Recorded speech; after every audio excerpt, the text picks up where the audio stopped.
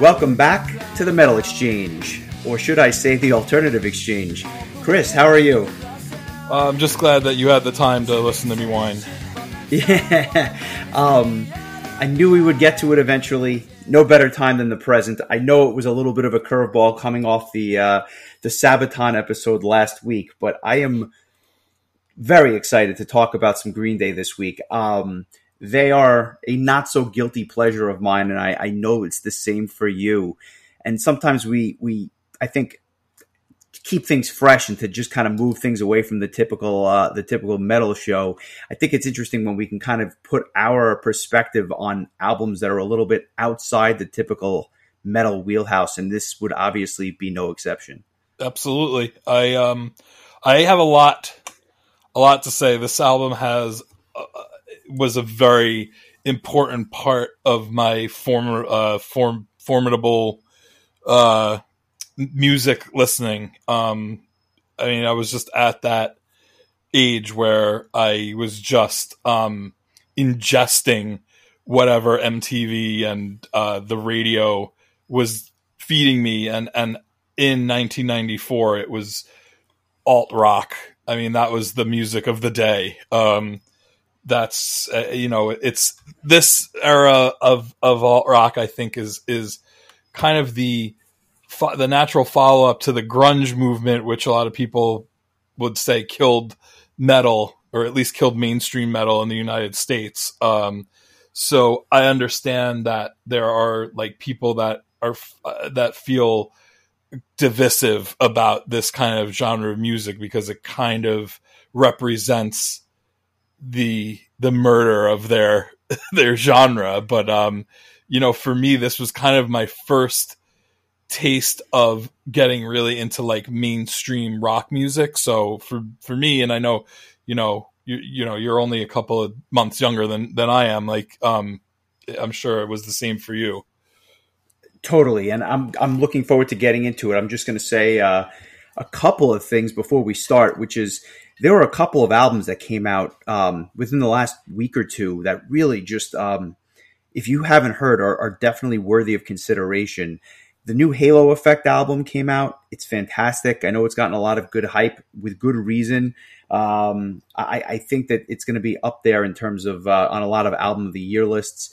The new Seventh Storm album, which we talked about briefly when one of the singles came out, it's quite good. I don't know that it's going to necessarily be on my top 50, but it's close, or I think it'll probably wind up being close. Quite good. And quite frankly, the real, I don't want to say surprise, but God, the new Arch Enemy album is fantastic. Deceivers. I think I've listened to it, maybe 4 or 5 times already, and it's just getting better with each listen. The production is outstanding. The songwriting is very good. And there's something about that combination between Jeff Loomis's guitar and Alicia's vocals. They're onto something big, and I have a feeling. I mean, they've blown up already, but they're destined for like superstardom with this release, in my opinion. Yeah, I mean, I've said it in past episodes, but I'm looking forward to hearing it. I have it. I just haven't listened to it yet. I managed to go from being completely caught up to being like 5 or 6 albums behind again. So that's on my list amongst a handful of others. Halo Effect being another one. And also the newest album from Ronnie and Eclipse's what's his name? I always forget his name. Eric. Yeah, Eric and Ronnie. Eric and Ronnie are two buds. Nordic Union. Yeah, that's another one that I'm really excited about digging into. So nice. Yeah, I'm sure. Just give me one busy work day, I'll be all caught up. Beautiful. I look forward to hearing. Your thoughts. But let's go back to 1994. Green Day's Dookie comes out February 1st of that year, and in many ways, I think 1994, just in general, was a real interesting year and very formative year, not just for us, but for many things. I feel like 94 was just a big year in terms of stuff happening. I know we covered Euthanasia a few weeks ago, and obviously that came out in 94. This, obviously a lot more mainstream and getting radio play and all that. It was really a sign of the times. But when you think about like killing metal, the metal that was really on the radio and that was like of super popularity was a special niche type of metal, right? Like, in other words, you weren't hearing bands like Testament on the radio or bands like Slayer on the radio. You were hearing the hair bands, as we affectionately call them. So when they say it killed mainstream metal, yeah, maybe the popularity for the genre began to wane quite a bit. You weren't seeing Headbangers Ball as much on TV, and you weren't seeing these high production stadium tours. But at the same time, the music was still being made, and we go back to albums from the mid-'90s all the time. There was great stuff being made, just mostly in Europe. Yeah, and I just don't think that people were, as far as people that are listening to just what the mainstream is feeding them, like, I mean, this, like I said, I remember, Z100 was our top 40 radio station growing up. As far as I know, it still is if you live on Long Island or in New York City.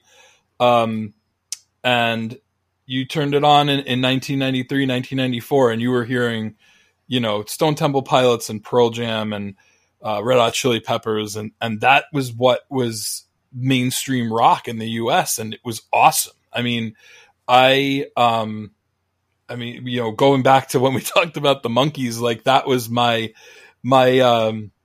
knowledge of music was like the Monkees from my cousin, and then just the classic rock that my mom would listen to on the radio, and the oldies that my dad would listen to, and Frank Sinatra. When my dad and my uncle would get together, would be listening to that kind of stuff.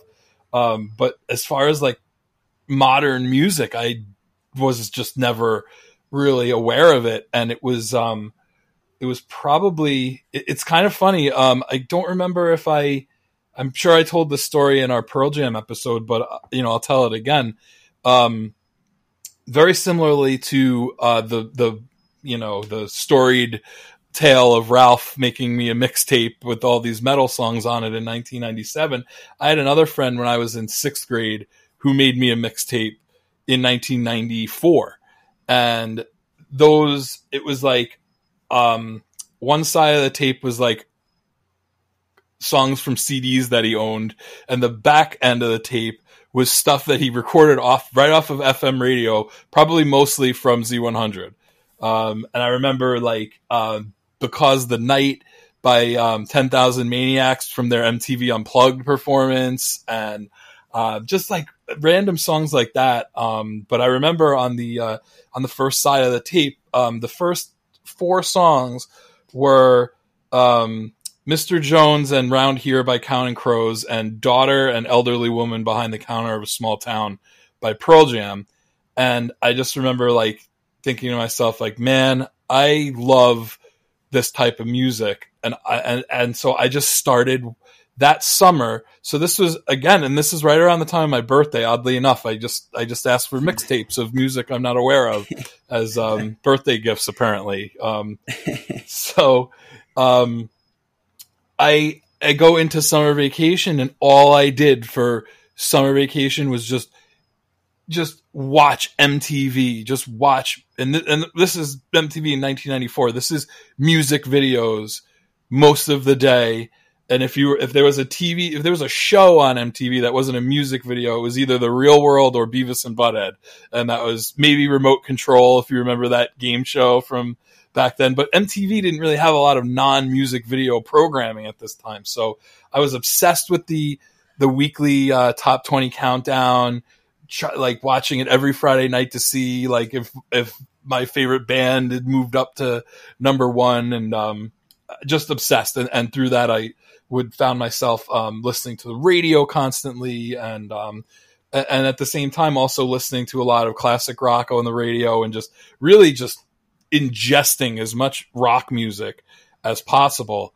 And so during this time, the MTV had a thing called the Buzz Bin, and it was when a band that you'd never heard of has a music video, and they just throw it out there, and it's kind of like a sink or swim kind of situation. I remember the Sweater Song by Weezer was one of those, and it was like you didn't know if this was just a one-off and you'd never see this band again, or maybe they'll blow up. And in Weezer's case, once the next video came out, which was Buddy Holly, which was I thought one of the most well-made music videos of its time. Shout outs to director Spike Jonze. Dude directed so many great music videos around this time. Green Day was one of those bands that was the Buzzbin, and it was the song Longview, and it was that music video of Billy Joe just sitting in his house and sitting on the couch and pretty much told the story of the song. And I'm pretty sure the video was also featured on Beavis and Butthead at one point.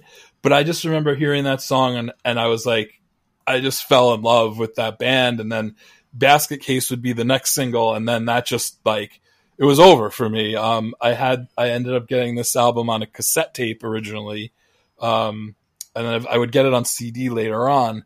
But I was absolutely, like, of all those bands I was listening to at the time, for whatever reason, even more so than Pearl Jam, Green Day just grabbed me and just fascinated me. And I had another friend who in junior high school, Dan, who shared the love. So I think us just feeding off of each other made it just more and more epic. And he was the one who was like, yeah, they have 2 albums before this. And I was like, holy shit. And so he I remember he made me a copy of Kerplunk and a couple of songs from the 39 Smooth album. And then the cassette ran out of space. But I was absolutely obsessed. Like, I could not get enough Green Day, and there were only 3 albums to listen to at the time. But this was the one that propelled them to the heights but made them, a household name. So I just rambled on for a while there. So now you talk. Yeah, well, it's funny. Pre-internet, where if it's basically not on the radio or MTV, you don't know about it unless you're reading magazines or stuff like that, which, quite frankly, I wasn't enough of a music fan at 11, 12, 13 years old to really be doing that. We were reading Nintendo Power and WWF magazine at the time. That's exactly right. And some of us might still be reading those magazines, Chris, but that's neither here nor there. Nintendo Power went out of circulation several years ago. But if it was still in circulation, you would still have a subscription. It would be on the floor of your bathroom right now. Well, yeah, I have other gaming magazines on the floor of my bathroom right now. So. There you go. I speak the truth. But the reason I say this is because if it wasn't for those outlets, there was really no way to discover a lot of stuff. So it wasn't, I talked about like Tool being a gateway drug when we talked about our Anima episode back in 96. And I actually happened to hear a lot of this stuff on the radio. And that's what was like kind of the gateway before Stradivarius blew my doors off and basically created this podcast 25 years ago without knowing it. But the reason I bring this up is without access to mainstream rock radio in the 90s, I don't think we ever get to where we are today in terms of music fans, right? Because if you think about it, if for some reason all we had been exposed to was like pop and R&B and rap, right? If that's all you knew in 1994, I'm not sure you ever get to this point. So in a sense, you can thank Green Day and Pearl Jam for bridging the gap between, say, Guns N' Roses and like that radio rock of the time and like the rabbit hole we went down with the mixtape in 97 and 98. I mean, I really think that there's something to be said for that. I remember that you made a mixtape, and it was just called Justin's Best of Alt, and I still have the liner notes from it. And I thought it was interesting because it had Guns N' Roses and Aerosmith on it, and it was kind of like just because those bands they kind of were meshed into the MTV of the time. I mean, same with like Tom Petty. Like, if somebody was good and was making a music video in 1994, that was on MTV. So, like, I remember, the videos for, like, Mary Jane's Last Dance by Tom Petty being played right after Crazy by Aerosmith and then, like, Plush by Stone Temple Pilots and then, What's My Name by Snoop Dogg, So, like, these were all, this is just what was being shown. And like you said, like that was our gateway to what was new at the time. Like you said, this is before the internet, or at least, the internet existed, but none of us had it unless we were Bill Gates or not Bill Gates, Al Gore. Al Gore. Well, when you invent it, typically you do have it first, but yeah. So, it was just a totally different world. Like it became so much easier to get, I think the timing was right for us to get into metal in 97, 98, because we had access to a way of discovering more of it. Whereas at this point, we're pretty much at the whim of the radio and TV to tell us what's out there. And this was just wild. Like, and the band just blew up after this. Like this is their first album on a major label. It was on Reprise Records, and the next thing you know, like a few months later, they're playing at Woodstock 94. It's one of the most iconic performances of the entire festival, where it rained and everyone in the crowd just started throwing mud at the band, and the band was throwing mud back. They actually had to cut the show short because everyone was just covered in mud. I remember recording, I think my friend Dan, who I mentioned before, he recorded the VHS, the Woodstock performance, because he had ordered it on pay-per-view, and I borrowed the VHS tape and recorded it to an audio cassette so that I would have the audio version of it. Now I don't know if there's an official release for it, but it's probably been bootlegged a million times. I've had it for years. It's just such a classic, just performance. Just, I thought it was just a star-making situation. But they just absolutely blew up. And I don't know about you, I remember having like Green Day fatigue after I listened to this album so many times. I like actually made myself sick of this band within probably a few months. And then Insomniac came out the next year, and I was like right back on the bandwagon. Well, it's funny because I only got on the bandwagon in 95, and I may not have even told you this story, or maybe if I have. The reason I got really familiar with this band and this album is because in 1995, March 1st, 1995, the Grammy Awards are on TV. And my dad is watching the Grammy Awards, and I was not watching the Grammy Awards this particular year. And he winds up hearing something. I didn't know this until after the fact, but he winds up hearing something on the Grammy Awards, goes out the next day and buys the CD for the band that he had heard on the Grammy Awards. Now, Green Day did not perform at the Grammys that year, but they did, I think, win an award for Best Alternative Performance or something like that. The Green Day wins an award.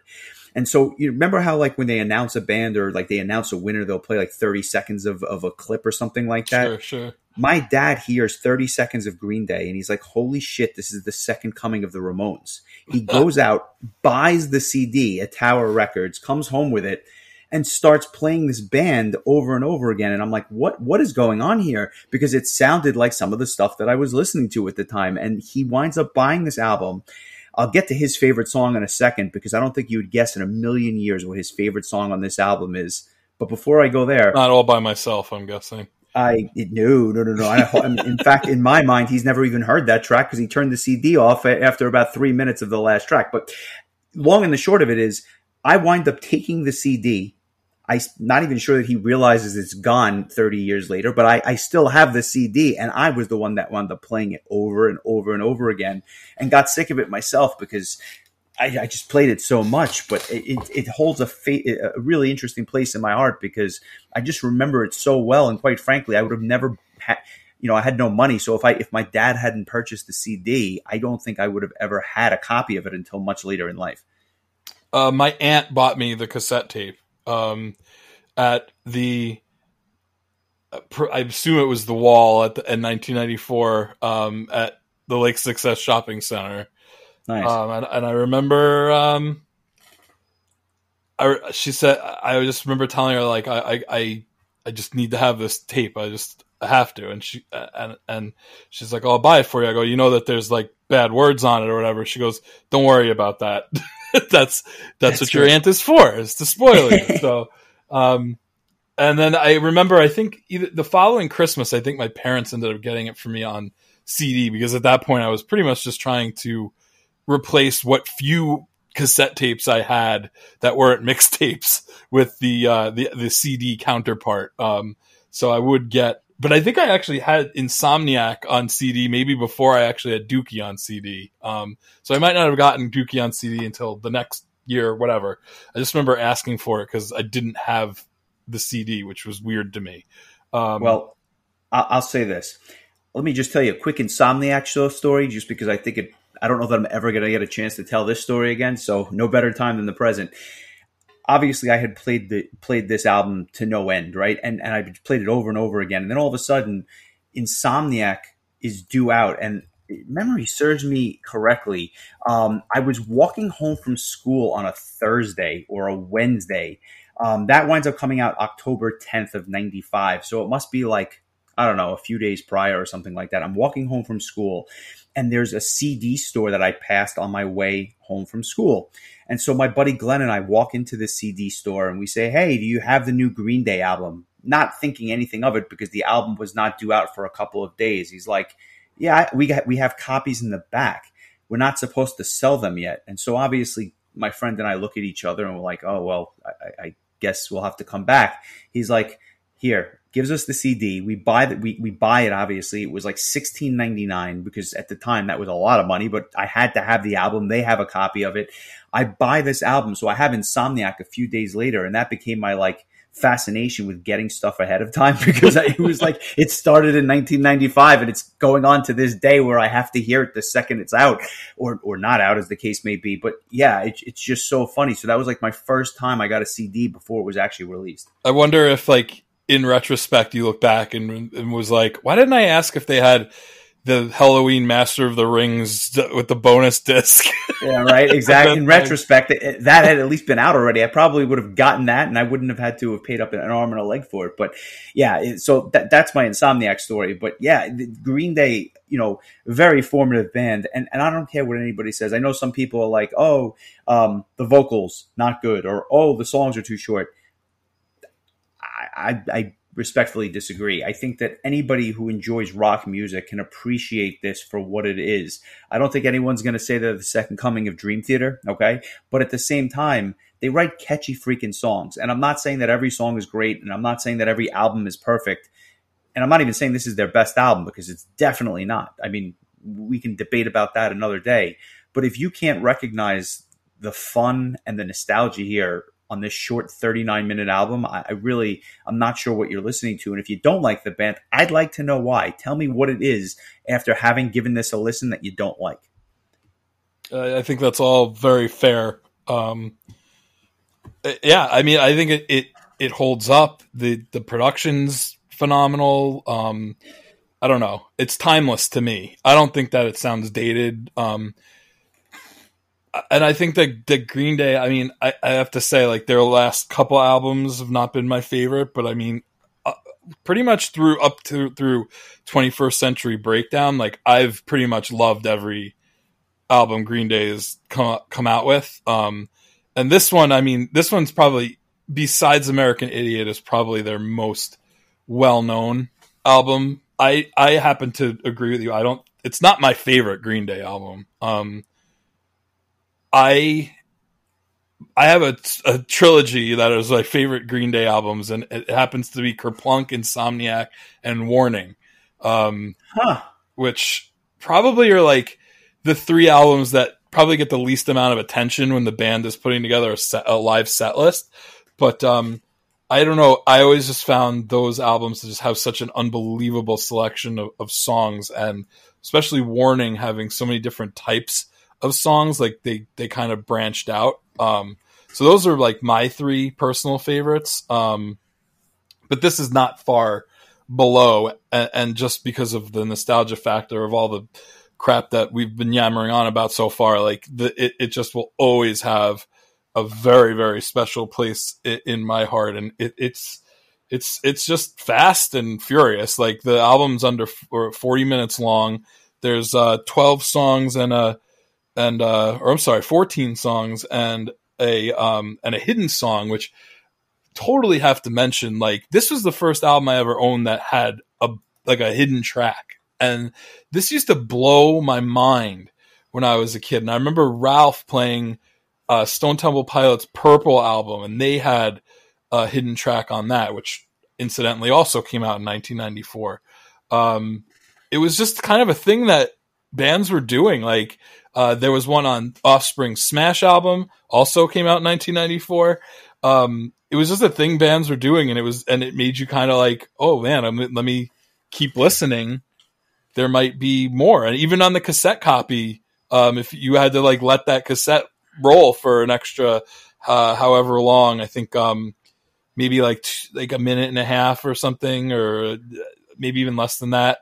And if you just wait, all of a sudden you're going to get a little bonus song about because there wasn't enough songs about masturbation on this album. Apparently, they had to sneak one more in, and you get to hear Trey Cool, the drummer, do some singing.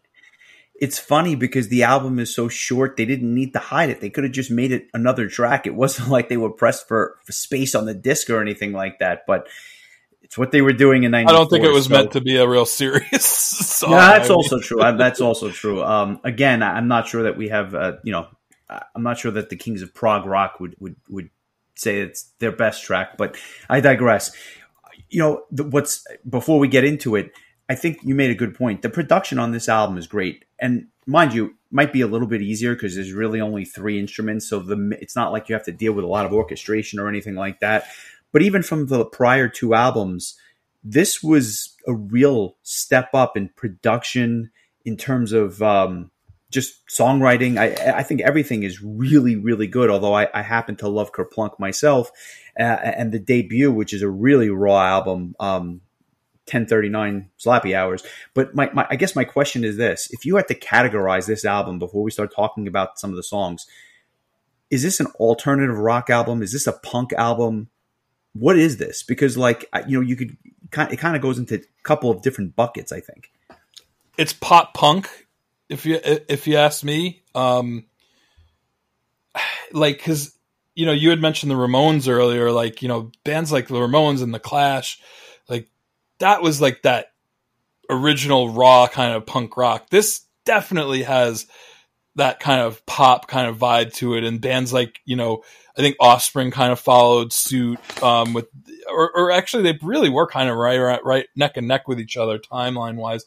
No Doubt would become a force the year after this, I think. And they're kind of almost like a ska pop punk kind of deal. But I mean, it's punk-y. I don't know that I would call it like raw, hard punk rock the way their first 2 albums were. This definitely has more polish to it. I mean, I've called it alt. I've called it pop punk. I think it falls under both categories. Yeah, I think I have it. I think I have them in my library as punk rock. But that's like our generation of punk rock is this and Rancid and Offspring, like that, that's kind of what we got.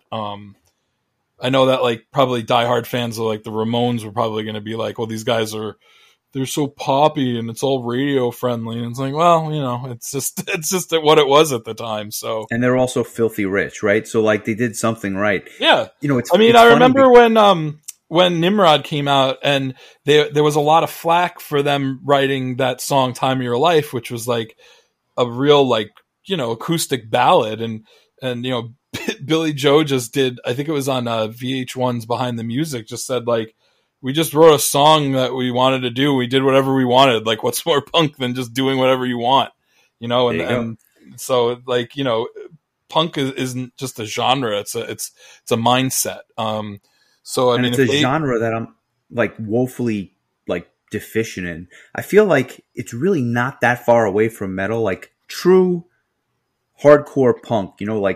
Late 70s, early 80s, mid 80s punk. It's not that different from thrash, right? It's fast, it's aggressive.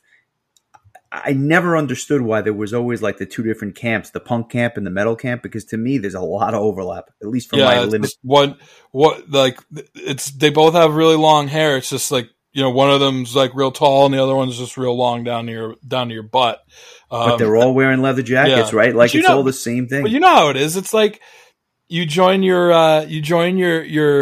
camp and you stick with it, and it becomes like this matter of pride where, friends of mine that obsessed over this album got into metal a couple of years later and then like completely decried like Green Day and Offspring. And that was one thing I never did. Like I always remained loyal to the bands that kind of brought me to the dance, if you will. And I would never like just turn my back on that. Like to me, I never felt like I had to be on one team when it came to music genre. Like I'm team rock and roll. Like give me rock and roll, give it classic rock. I'll listen to the Beatles. I'll listen to the Monkees. I'll listen to Guns N' Roses. I'll listen to Rod Stewart, Green Day, whatever. Like I just like rock music. Megadeth, as we talked about a couple of weeks ago. If it makes me happy and I enjoy listening to it, then I'm in. Like and well, I can still go back and listen to this album and it brings the same joy that it brought to me, 20 some odd years ago when it came out. But that's just it. It's about the contrast, right? Like I can't imagine, and I've said this many times on the podcast, I cannot imagine listening to just black metal or just thrash metal or just prog metal or just power metal. I would go nuts. Like I just can't do it. And maybe I'm just showing my age a little bit, but to me, the contrast or being able to go from Isan to Green Day to Dream Theater to Power Quest. I mean, it's the blend which makes all of these things stand out for the enjoyment that I get out of them, or like it just makes each one stand out more. But I feel like if I just listen to just, I don't know, thrash, after a while, after you listen to Exodus and after you listen to Creator and after you listen to Sodom, after you listen to Destruction, at a certain point, it's like, they're very good guitar players and they write very, very tight, fast songs, but like enough. I need the contrast. And this, I think, provides a nice contrast, which is why I still listen to the band. Not to mention the fact that there's clearly a nostalgia factor here as well. Absolutely. That all of that was wonderfully put. Well, thank you. Let's get into the album. It's funny, 14 songs, a bonus track, 39 minutes. I mean, a lot of these songs are coming in at 2 and 3 minutes. So I don't know that we're going to have to dissect each song note by note because we've already talked for about the length of the album, which is kind of interesting. But I'm really curious to hear your songs of the week as like a hardcore fan of this band. But without further ado, Burnout is like this really tight, upbeat opening track, and I think it's really reminiscent of the times. This like song just screams 1994 to me. And I think of all the different aspects to this short little 2-minute song. It's the drumming here, Trey Cool's drumming, which just, I think, drives this song. And just by way of introduction, Billy Joe Armstrong on lead vocals, Mike Dirnt on bass, Trey Cool on drums. I love the drumming on this track. And I think that of all the stuff that you hear, some tracks it's the bass, some tracks it's the vocals, some tracks it's the drums. And this one, it's just the drumming, which is a real standout. Very, very tight. The person who made me my first metal mixtape, Ralph, at one point, and I promise you he doesn't remember saying this, but he'll deny it, I'm sure. I remember him saying that Trey Cool is the best drummer in rock and roll. That's great. Right around this time, and he was a beast. Like he wasn't the original drummer of the band. He joined the band before Kerplunk was recorded, but I mean, since then that's been this trio. They've actually added. I think 1 or 2 like permanent band members, but this trio has been the core of Green Day since 1992. The thing about Burnout that just I always think about is that like when I got this cassette tape and I brought it home, this was the first song that I didn't know by Green Day, right? That I was hearing for the first time because I'd heard Longview and Basket Case. When I Come Around hadn't. But it wasn't a single yet. So this is like my third new Green Day song. And I was like, oh man, here we go. And going back and re-listening to this, I sang along to every word on this album today when I was listening to it. Like just, I believe it. Just right in here, just never left my brain. They're Like, seeped into your consciousness at this point. And I always remember, like, right before they played this song at Woodstock '94, Billy Joel just grabbed the microphone and he was like, "This one's dedicated to all the people in '69. This one's called Burnout." So, and I mean, this song is exactly what it sounds like it would be about. It's about being a burnout. Which they do better than anyone. They go into Having a Blast, which here, where the drums are standing out on Burnout, here, the bass lines on this one are just fantastic. It's a touch slower than Burnout, but has a very similar feel to it. I also love the layered vocals, which I never really not that I didn't notice, but I never paid attention to because I wasn't dissecting the songs like I was this week. This is the type of song that I would just kill to hear live. Like, just all of a sudden, they play a live set and all of a sudden they just break out Having a Blast. How fun would that be? I feel like they're a little static in their set list, but this is something I'd love to hear. Oh my God. Without a doubt. I remember, I was trying to make a power hour of just live Green Day songs. And after Knops had made a Pearl Jam one, you realize that, like, Pearl Jam is just one of those bands where they've played every song they've ever recorded live, probably within the last few years. Green Day was like harder. I couldn't find a live version of this song on YouTube anywhere.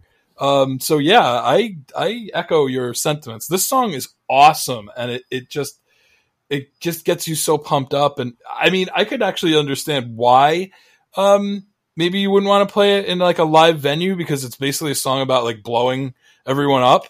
So maybe you don't want to, maybe that brings up things are a little too raw to play a song like that. But man, this song has so much energy, and again, like you said, the bass, it opens up with like this ass kicking bass line, and I think the not having that many cooks in the kitchen in this case, there's 3 guys, worked for Rush. Everybody gets to shine. It's the drummer and the bass player and the singer who happens to play guitar. The guitar is almost like the least important, not important, but the least noticeable instrument of those 4 things, because the bass and the drums are such a force. They stand out so much. And obviously the vocals, this was just a great tune. Like, there are no bad songs on this album. As a matter of fact, Burnout's probably one of my least favorites. Really? Yeah. I would agree with that. And Having a Blast, I think, is in like a 9-way tie for like second place or whatever. But it's not your song of the week. No, it's not. Okay. Is it Chump, which is the 3rd track? No. But I love Chump because, again, going back to that Woodstock '94 performance, the way that they actually would play this song into Longview, much like it sounds like on the album, it was cool how they did it live, because they actually would prolong that bass solo that opens up Longview. So this always felt like the intro to Longview in a lot of ways. I am so happy you said that. I could not agree more, and I've always thought that. But prior to the end of the song, if when I think Green Day, and when I am not talking about the hits, right? Like, we'll get to Basket Case. Everyone knows Basket Case. When I think Green Day, I think Chump. I don't know why, but to me, this is like the quintessential song, and really brings me back to like that, feeling, being 12 years old again. And this is like the perfect soundtrack of like, the pre-teen youth or like the young teen youth. And then that instrumental section is just a real trip. Yeah. It's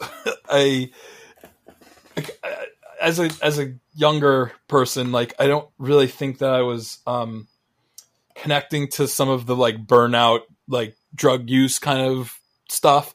This song just made me think of just like a loser, just a chump.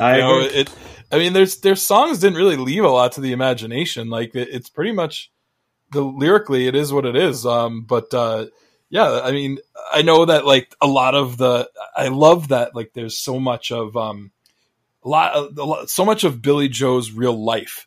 It goes into the song lyrics. I mean, if you go back to like the first 2 albums, like you listen to this and there's like a lot of the material is like negative shit. Like it's anxiety and it's drug use and it's masturbation, not necessarily negative, that part. But you go back and you look at the lyrics to some of the songs on those first two albums, they're love songs. They're love songs that are like just written as punk rock songs, but these are like love letters to his then girlfriend, now wife, Adrian.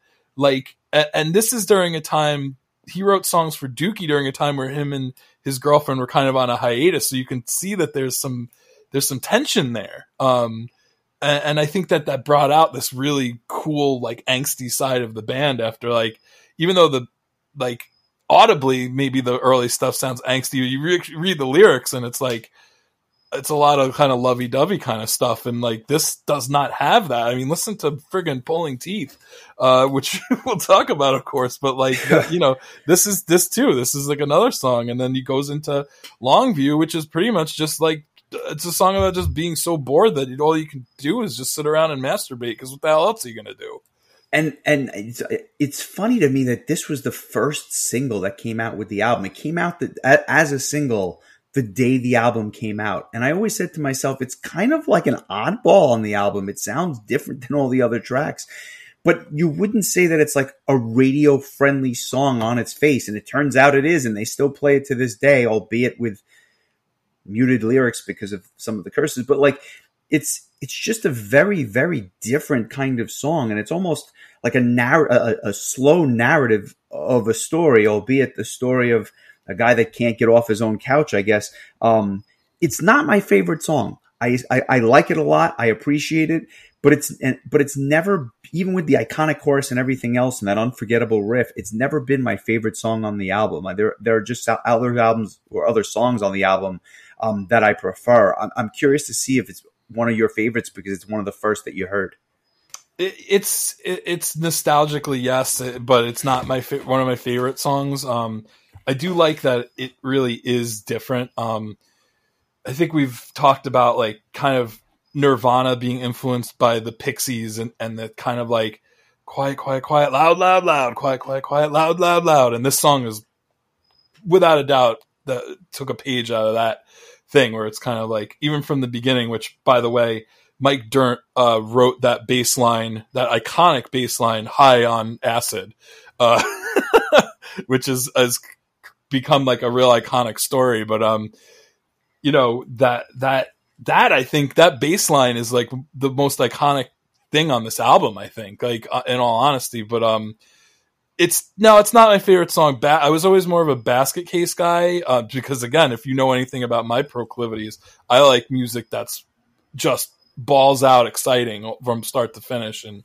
that song was that. But I mean, when I first heard this, like I was paying attention, but it was Basket Case that really put me over the edge with this and band. I think that was probably that way for most people.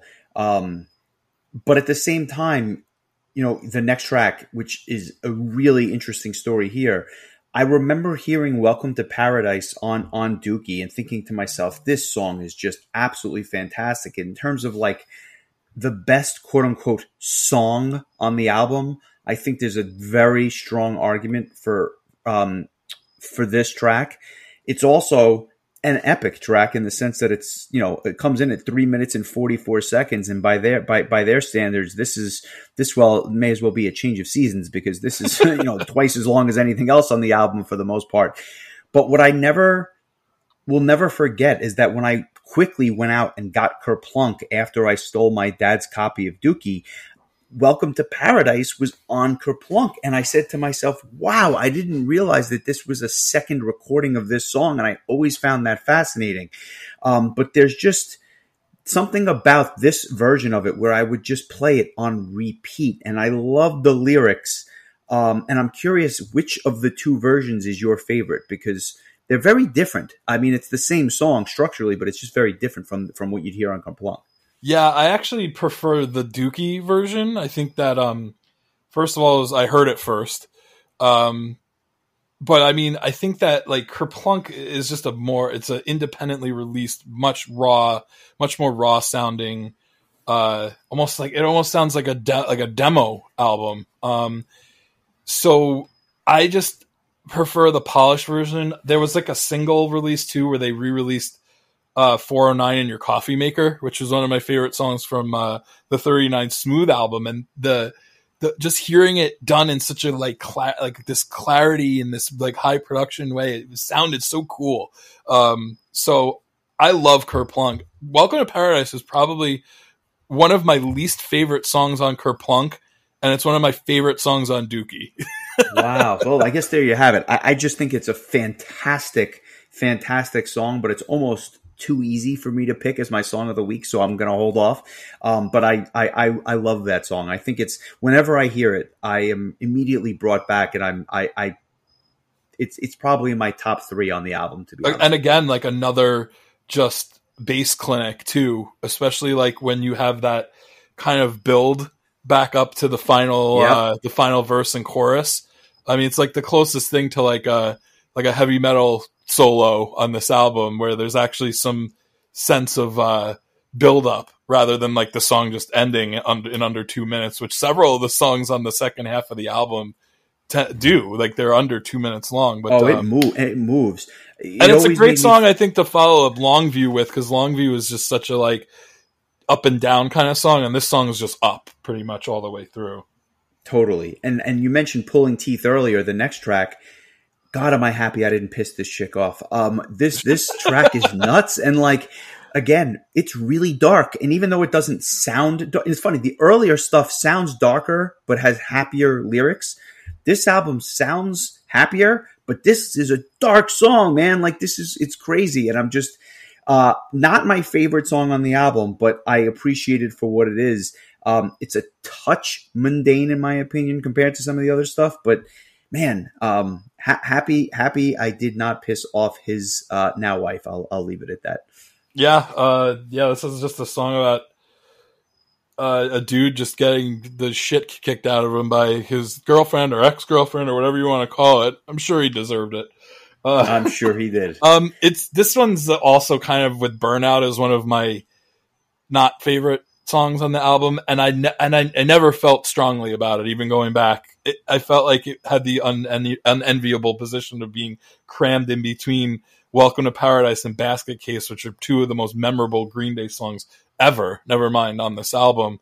So it kind of feels a little bit like filler. I think the guitar solo is pretty cool, but it's kind of corny just because the lyrics are so absurd that it's hard to kind of take it seriously. And we've covered Manowar, so that should put things in perspective. Yeah, I mean, this is, minus the loincloth, it's just as ridiculous.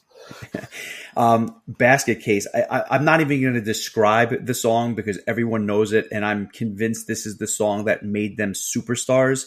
I'll just tell you a funny story about it.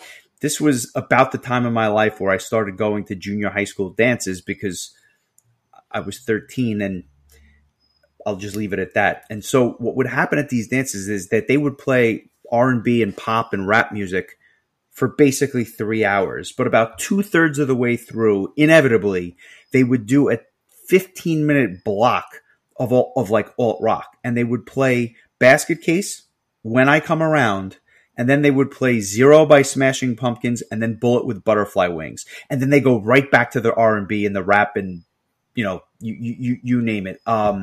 So I remember like always marking out and waiting for that 15 minutes and then being kind of miserable, even though I was obviously there for other reasons for the rest of the time. But like, you knew you were going to get those 4 songs, and they played it every freaking time, all throughout 95. And then even into early 96, which was interesting because by that point, Insomniac had come out, but they didn't play, Geek Stink Breath, right? They were playing Basket Case, which I always thought was humorous, even at 13 years old. Yeah. My humorous story about this song was watching the MTV countdown every Friday night and waiting for this to hit number 1. All I wanted in my small little life was for this song to just be number 1 on the countdown. And one day it hit it, and it stayed in first place for 2 weeks and then got unseated by All I Want to Do by Sheryl Crow. And I hated her. I hated her so much for that. But then she got unseated by Interstate Love Song by Stone Temple Pilots, which I think only lasted 1 week, and it got unseated by someone else. But those 2 weeks, I literally jumped up and like was jumping up and down on the couch. Like it was that's just how excited I was over something that was so trivial and inconsequential to 99.999% of the world. But that was what I was like, that's what I lived or died by at that time. It was a much simpler time. Yeah. Also, to this day, I think one of the best music videos of all time. It was filmed in an abandoned, what's the nice way of calling it? I was going to say a lunatic asylum, but I don't think that's the politically correct way of saying it. An abandoned mental institution. Let's go with that.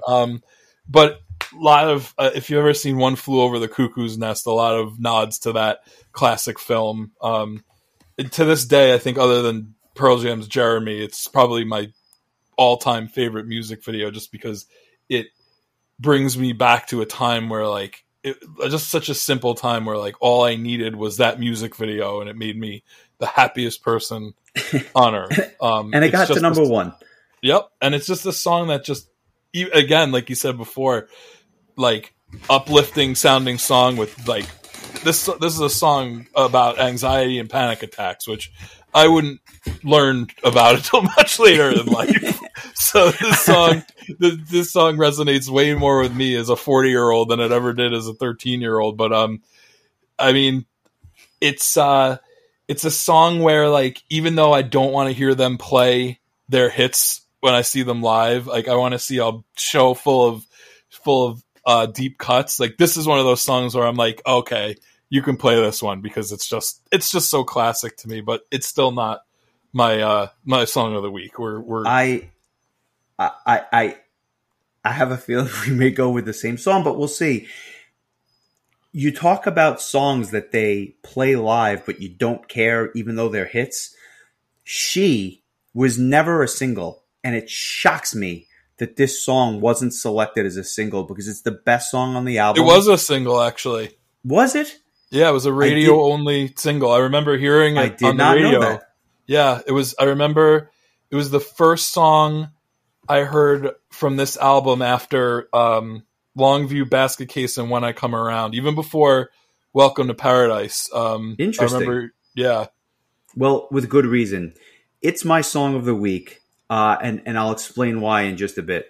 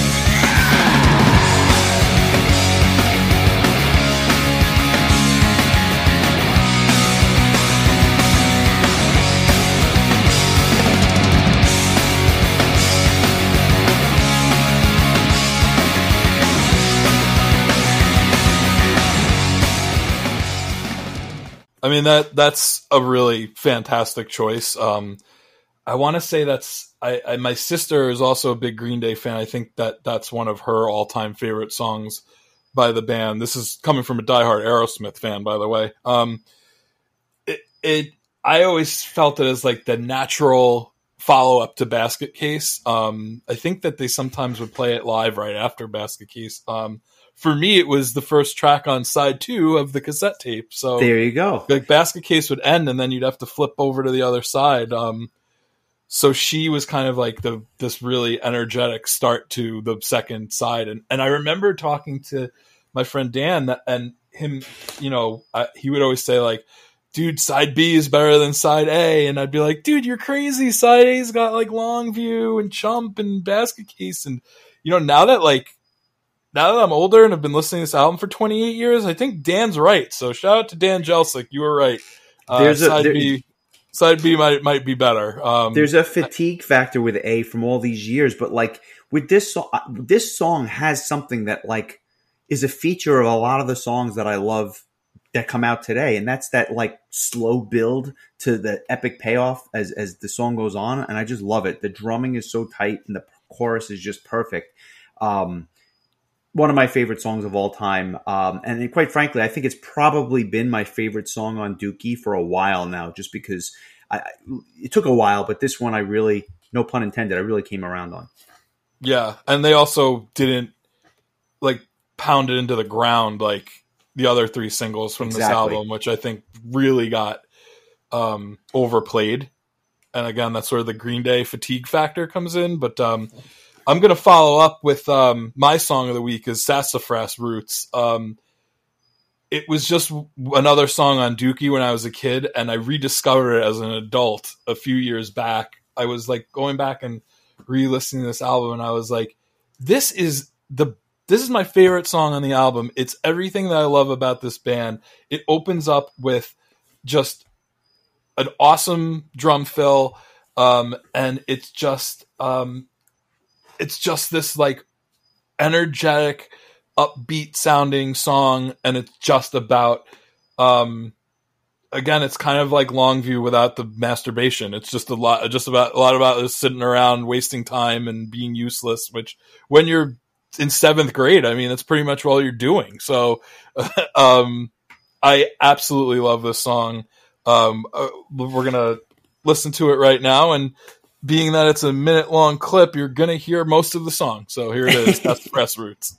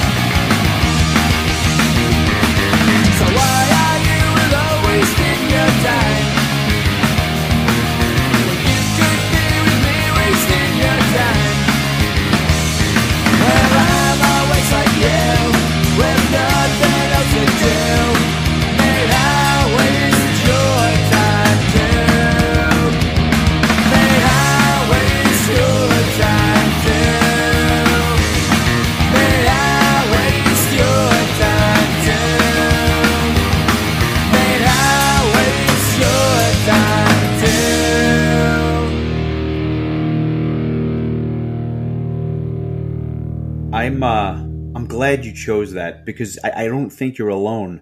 This was the song that my dad heard that literally thought he was listening to Joey Ramone again and listening to the second coming of the Ramones.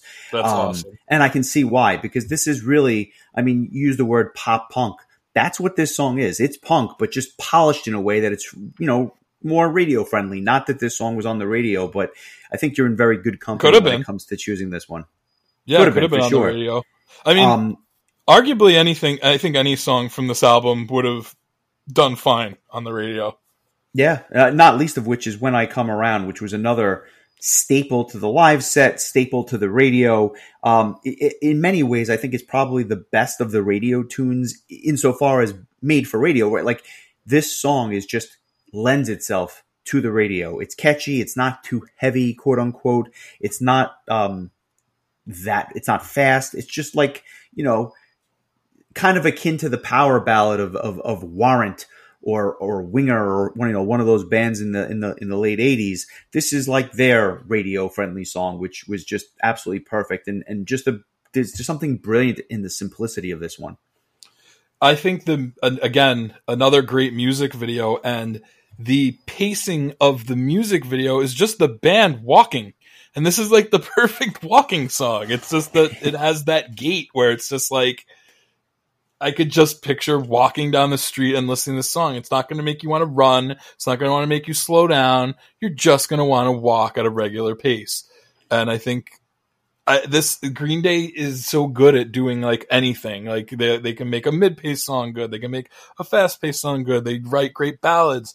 But yeah, this was, I always found this song to be really interesting because it was the first single that I knew before it became a single. Whereas the first two I'd heard for the first time on TV and radio, and then it would be like, I wonder what the next single is going to be. And I don't know that I would have guessed that it would have been this one, because I just loved all the songs in their own unique way. I was like, really, it was really fascinating to me that, they chose this one. And believe it or not, MTV, before they started airing the music video, actually showed the Woodstock 94 performance of this first, which they came out Woodstock. They came out with a 2-disc compilation, which I mentioned in our Metallica Ride the Lightning episode.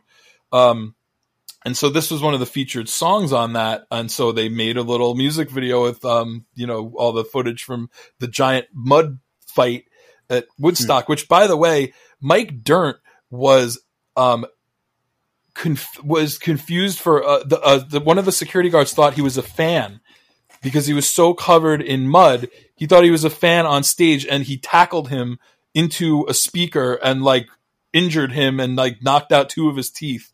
And he's like, bro, I'm in the band. But like, they were so covered in mud, nobody could even tell who the hell was who. It was like absolute chaos. I think another iconic Green Day song. Another one that is in the conversation for one of my favorites is Coming Clean, which I, in recent times, was listening to the lyrics and I'm like, oh my God, this is a song about coming out.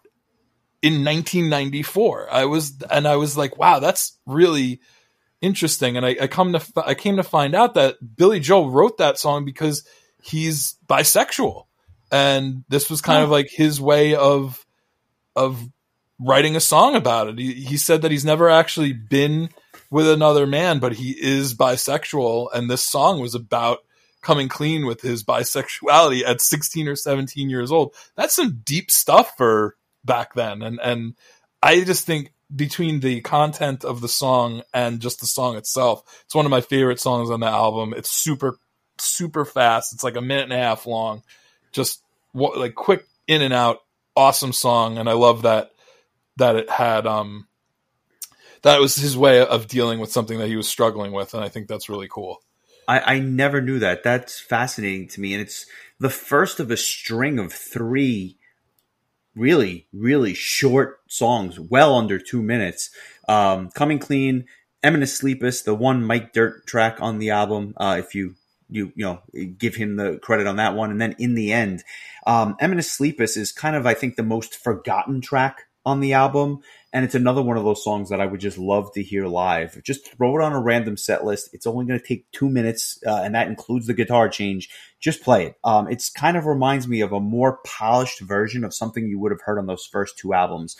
Part of me thinks it might have been the first song written for this album because it's very much in the style of a Kerplunk song or a Slappy Hours song. This is another one of my favorites on the album. And again, probably speaking to why my friend Dan thought side B was better than side A. I don't think there's any duds on it. There's a couple of like okay songs on side A. I don't feel like there's any just okay songs on side B. Like they're all really good. And like there's just this string of, after When I Come Around, of just these fast and furious songs, Coming Clean, Eminence Sleepus, and then In the End, which is another under 2 minute song. But oh my God, I absolutely love this song. Again, you said Mike Dirnt. It's the one song that he's supposedly credited with writing, and it shows because the bass guitar is kind of a featured instrument in this song. In the End is another one I really like. Just kind of starts out right away. Again, it's another one of those get in and get out type of tunes. The chorus is just super catchy.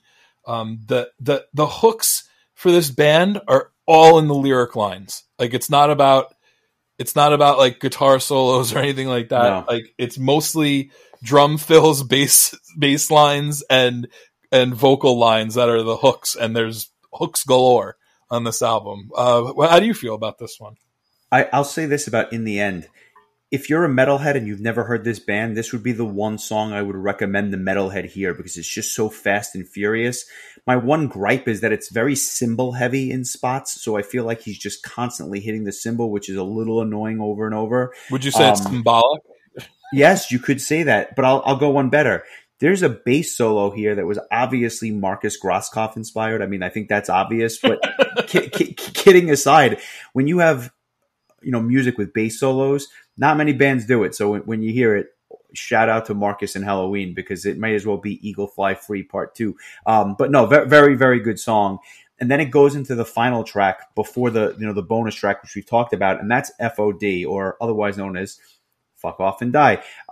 This is, I always thought, like kind of a peculiar way to end the album. But yet it wouldn't fit anywhere else, right? So like it has to be the last track. And it starts off with these vocals and then what sounds like a ukulele. And then all of a sudden it like kind of picks up. And this is the kind of track you're going to think I'm nuts.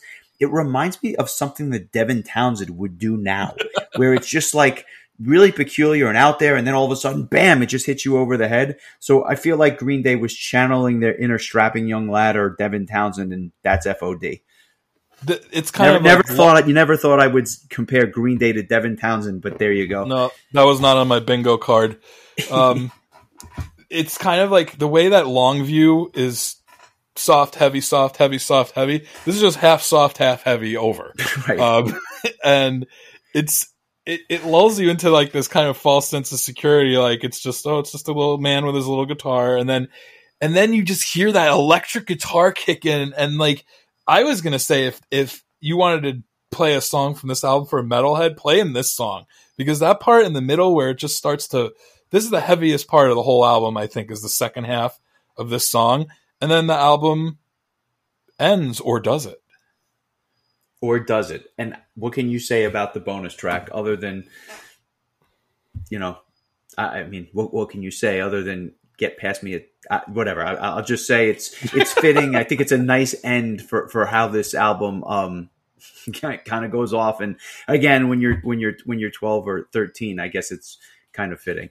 This has to go down as the episode where we referenced masturbation the most, maybe other than the Yngwie episode. For different reasons. Yeah, that's a different type. I thought it was interesting. Green Day did another live show that ended up being broadcast on MTV called Jaded in Chicago. I believe it came out before Insomniac, so it was all Dookie. It did. I think it was in 94 or 95.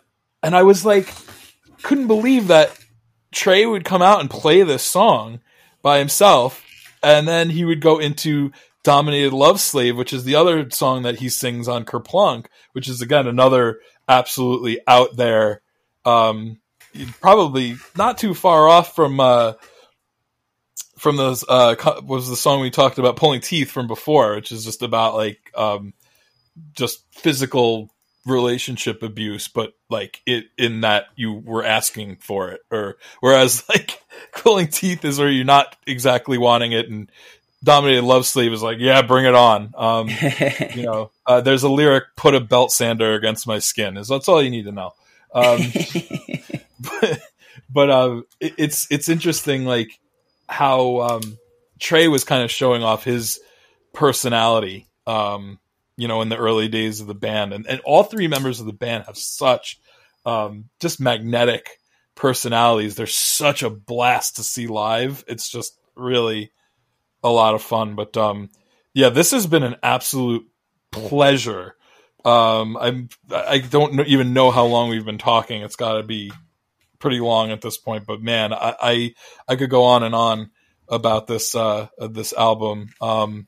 The album was originally supposed to be called Liquid Dookie, which was which was literally named after the band getting diarrhea from eating bad food while touring. I guess in so many words, this was deemed too gross, so they settled on the name Dookie. And I do want to mention the album art is one of the most iconic album arts I've ever seen. I don't know how I never bought one of those full-size posters, because there's so much going on in this just animated like wacky world with a monkey throwing poop and dogs and stuff. It's just such a cool album cover, and I think that probably was another part of the band's appeal at that time. Super cool. It was Richie Boucher, I believe, was he was the one who did the artwork. So just super cool. Like everything about this album is just so it's just so nostalgically pleasing to me. Like I just looking at the cover art just makes me happy. So yeah, knowing this was a blast. No, I'm having a blast. Knowing that it's not your favorite Green Day album, I'm curious. Scale of 1 to 10, what are you giving this? This is a 9.5 for me. So that just goes to show you that the albums I like even more are very close, if not a 10. That's just how much I like this band. But this album, I mean, it's pretty much as perfect as you're gonna do in this tiny little span of time with a cute little bow on it. It's just so much. There's so much content in such a short period of time, and it doesn't leave you wanting more. It's like just enough. 14 songs in a short amount of time. It's just really. I think it's just perfect for, not perfect, because if it was perfect I would have given it a 10, but it's pretty close to perfect as it gets, at least for me. And I think that one of the nice things is because it's an easy listen. Sometimes it doesn't feel like you're waiting for the next track to end. It's just an easy listen. You're in, you're out, and you're on to the next thing. It's a 9.0 for me. There's obviously a nostalgia factor here. There's no question about it. But I will not be checking my metal card at the door. I will be carrying it as I listen to Dookie proudly, because the album kicks ass. So I'll leave it at that. It's been a pleasure. I'm glad we got to talk about this. We are not going to do news today. We were recording this a little bit in advance, so we want to make things timely. And it won't be timely if we talk about the news. So skipping that, we will go to what we are talking about next week. It's the first Monday of September. It means it's Request Monday, and we're going back to a band that we have covered in the past, but we've never done one of their studio albums, and that is Royal Hunt, which means which Royal Hunt album?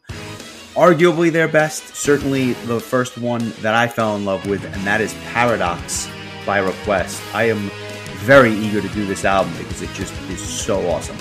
I'm not sure how many people would argue against this being recognized as their best album. If you do, I'd love to hear from you, because they have a lot of great albums, but this is beyond. And I love Moving Target, the album that came out before this. Those two albums with DC before he was fired and was brought back many years later. But yeah, this is another one of those albums that was so important. And again, Ralph getting another name drop. He bought me the CD. I think it was a birthday gift at some point. I remember listening to it just the very first time and just being like, damn. I believe this was... Nothing sounds like it. What, I'm sorry? Nothing sounds like it. It's I know. One of a kind.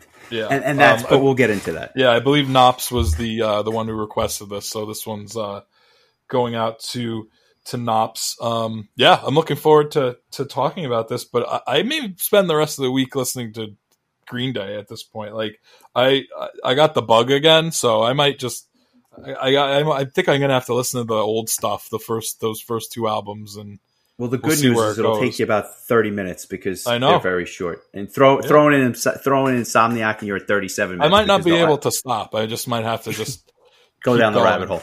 Yeah. Well, enjoy. It's been an absolute pleasure. I appreciate you taking the journey again with me. We'll come back next week with Royal Hunt and DC Cooper, and we'll catch you next week. Enjoy, bud. I'll talk to you soon.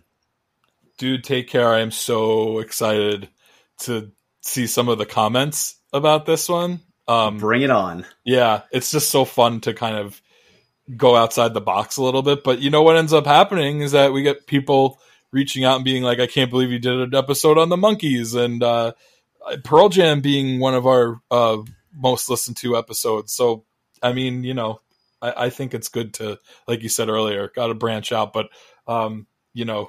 I'm just loving all of the interaction in the Facebook group. So I'm really looking forward to hearing some thoughts on this one. So yeah, a lot of opinions, I'm sure. Yeah, well, thanks for picking this. This has been a real treat. So yeah, take care, my friend. Take it easy, bud. And I was just right there.